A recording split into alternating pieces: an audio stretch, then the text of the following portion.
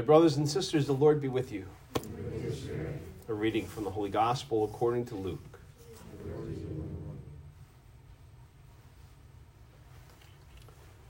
Jesus said to his disciples, "A rich man had a steward who was reported to him for squandering his property. He summoned him and said, 'What is this I hear about you? Prepare a full account of your stewardship, because you can no longer be my steward.' The steward said to himself, 'What shall I do, now that my master is taking the position of steward away from me? I'm not strong enough to dig, and I'm ashamed to beg. I know what I shall do, so that when I am removed from the stewardship, they may welcome me into their homes.' He called in his master's debtors one by one. To the first, he said, 'How much do you owe my master?' He replied, 100 measures of olive oil. He said to him, 'Here is your promissory note. Sit down and quickly write one for 50.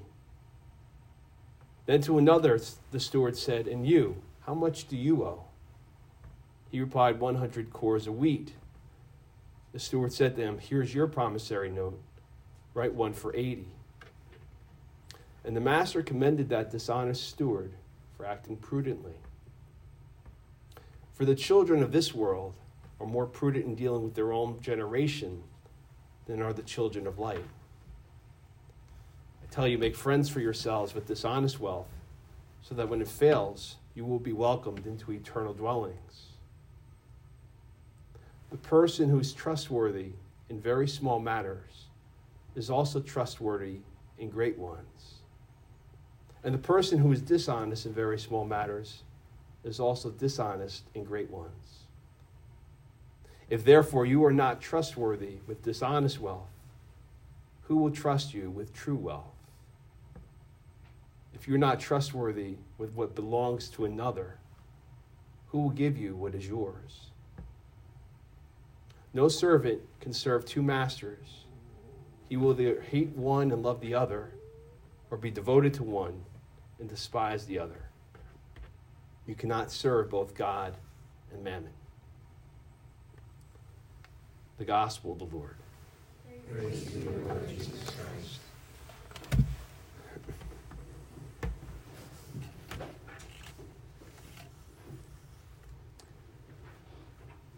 Why are we experiencing probably more polarization, more division than perhaps at any time in our collective memories?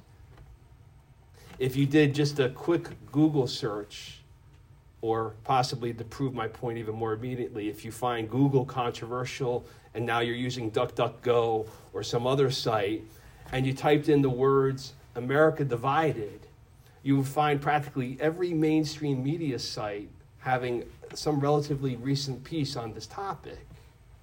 The Associated Press, for example, has this multimedia series that talks about how this has gone from just political debates that would roil people around every election time to seemingly everything.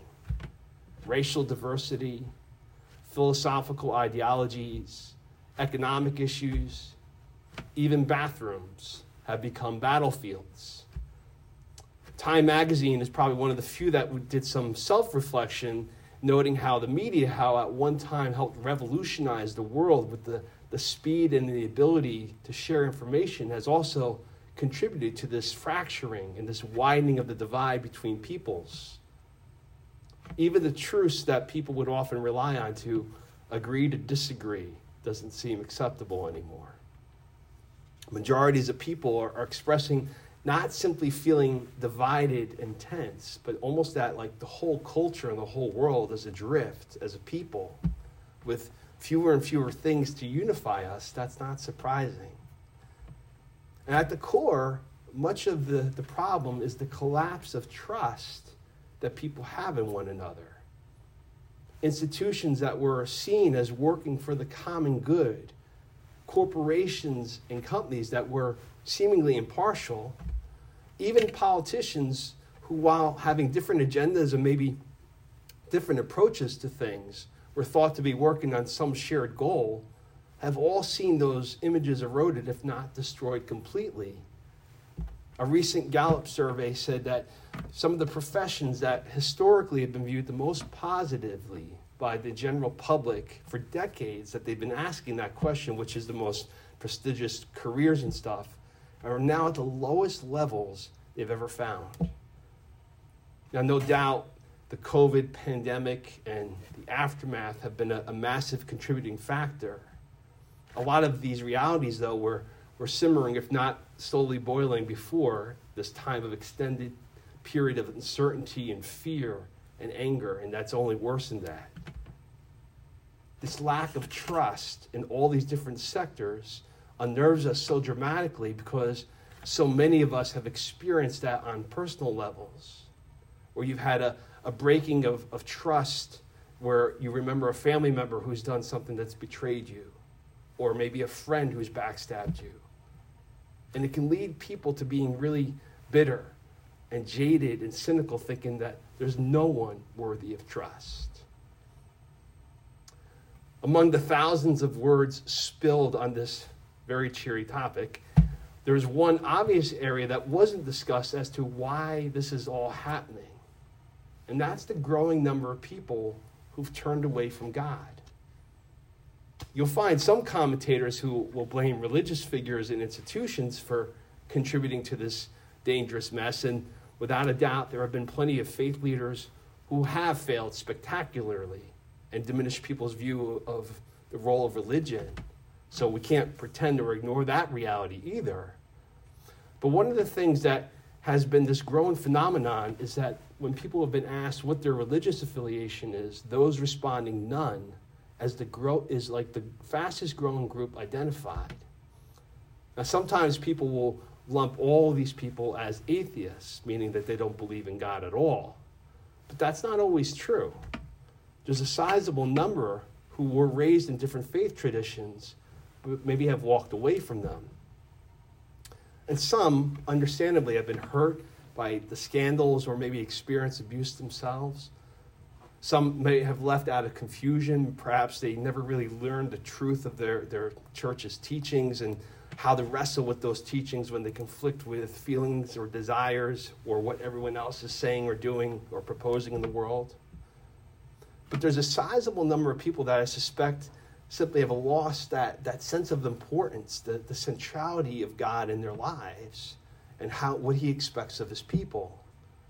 And that's not just true for those who describe themselves as none. That can affect all of us as well. That's the reality that hit me with this parable this week. A parable that, I'll be honest, is one that always vexes me, that I struggle with far more than most, especially coming from where we were last week. Last Sunday, we hear what's considered the most beloved, most popular of Jesus' parables, the prodigal son. Well, Luke has Jesus immediately following that with today's parable, which is one of the least favorite, most confusing, and most controversial parables. We hear this guy, the sneaky guy who's rewriting all these debts to try to make friends just in case he's fired by his employer. It sounds like Jesus is praising the very acts of deception that would be the essence of violating trust, the very thing that we're bemoaning as we take view of the world in which we live, in our own worlds. But what makes a parable such an effective teaching tool is that we're meant to kind of struggle and to think about it, and yet even pray with it, as we keep trying to say, what is God asking or saying here?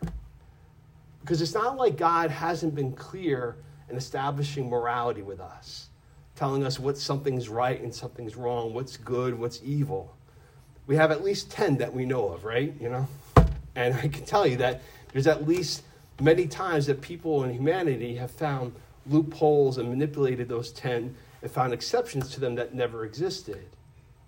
For example, take honoring the Sabbath. The Sabbath is meant to be a day of rest, a beautiful time where we're meant to simply love being with God by worshiping him at Mass and being with family and friends. Well, the first reading today from the prophet Amos points out that even hundreds of years before Jesus, the people of God were violating that. He points out they couldn't wait for the Sabbath to be over because they were frustrated that they were losing opportunities to make profits. They're like, when will this end so we could sell wheat again? So just by their hearts and their minds, being distracted by their profits and what they were losing, they were already not honoring the Sabbath. Well, in our day and age, that's only intensified. Our busy lives, our nonstop natures, where we're constantly trying to squeeze just one more thing in, has even the most faithful and devout of people running from mass to shopping and not even thinking about how this convenience contributes to a world where others have to work, especially those who are poor. This has been something that's been on my heart a lot the last couple of years, that I've been really trying to be mindful of that and say, all right, I can't go to the shop right on my way home from mass. I can't stop for the gas station. I got to make sure I fill up beforehand. Last Sunday, so on Facebook, of course, and I see something's on sale, and I click on the thing. I'm like, oh, that's actually a really good price. It's only $15. And I start filling the whole stupid form out, and then I remember it's Sunday. I'm like, I just typed the whole credit card number in. I got the expiration date. Like, it's all done. I'm like, all right, I'm just going to hit the button. Like, it's not that big a deal. And then I immediately feel guilty about it. So just so you know, Catholic guilt also affects priests as well. But I digress.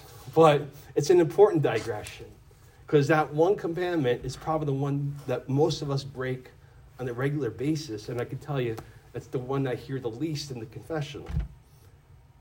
So we have very clear commands, though, from God telling us what's right and what's wrong, that we can sometimes forget or for even dismiss. So Jesus uses parables as a way to get people's attention and causes listeners to kind of wrestle with what is he saying. And in this one, we have a lot to wrestle with. Jesus is not advocating white-collar crime.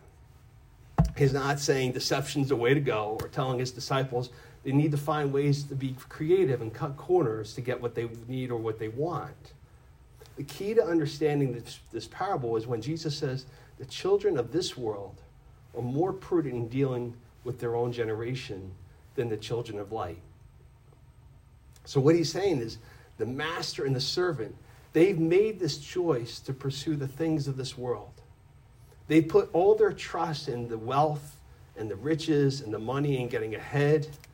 So in a sense, it's not shocking that their focus is going to be solely based on profits and losses, how those things are mitigated, who owes who what, and how to make a better deal. For both the master and the servant, their lives are completely shaped by those things, and they operate accordingly.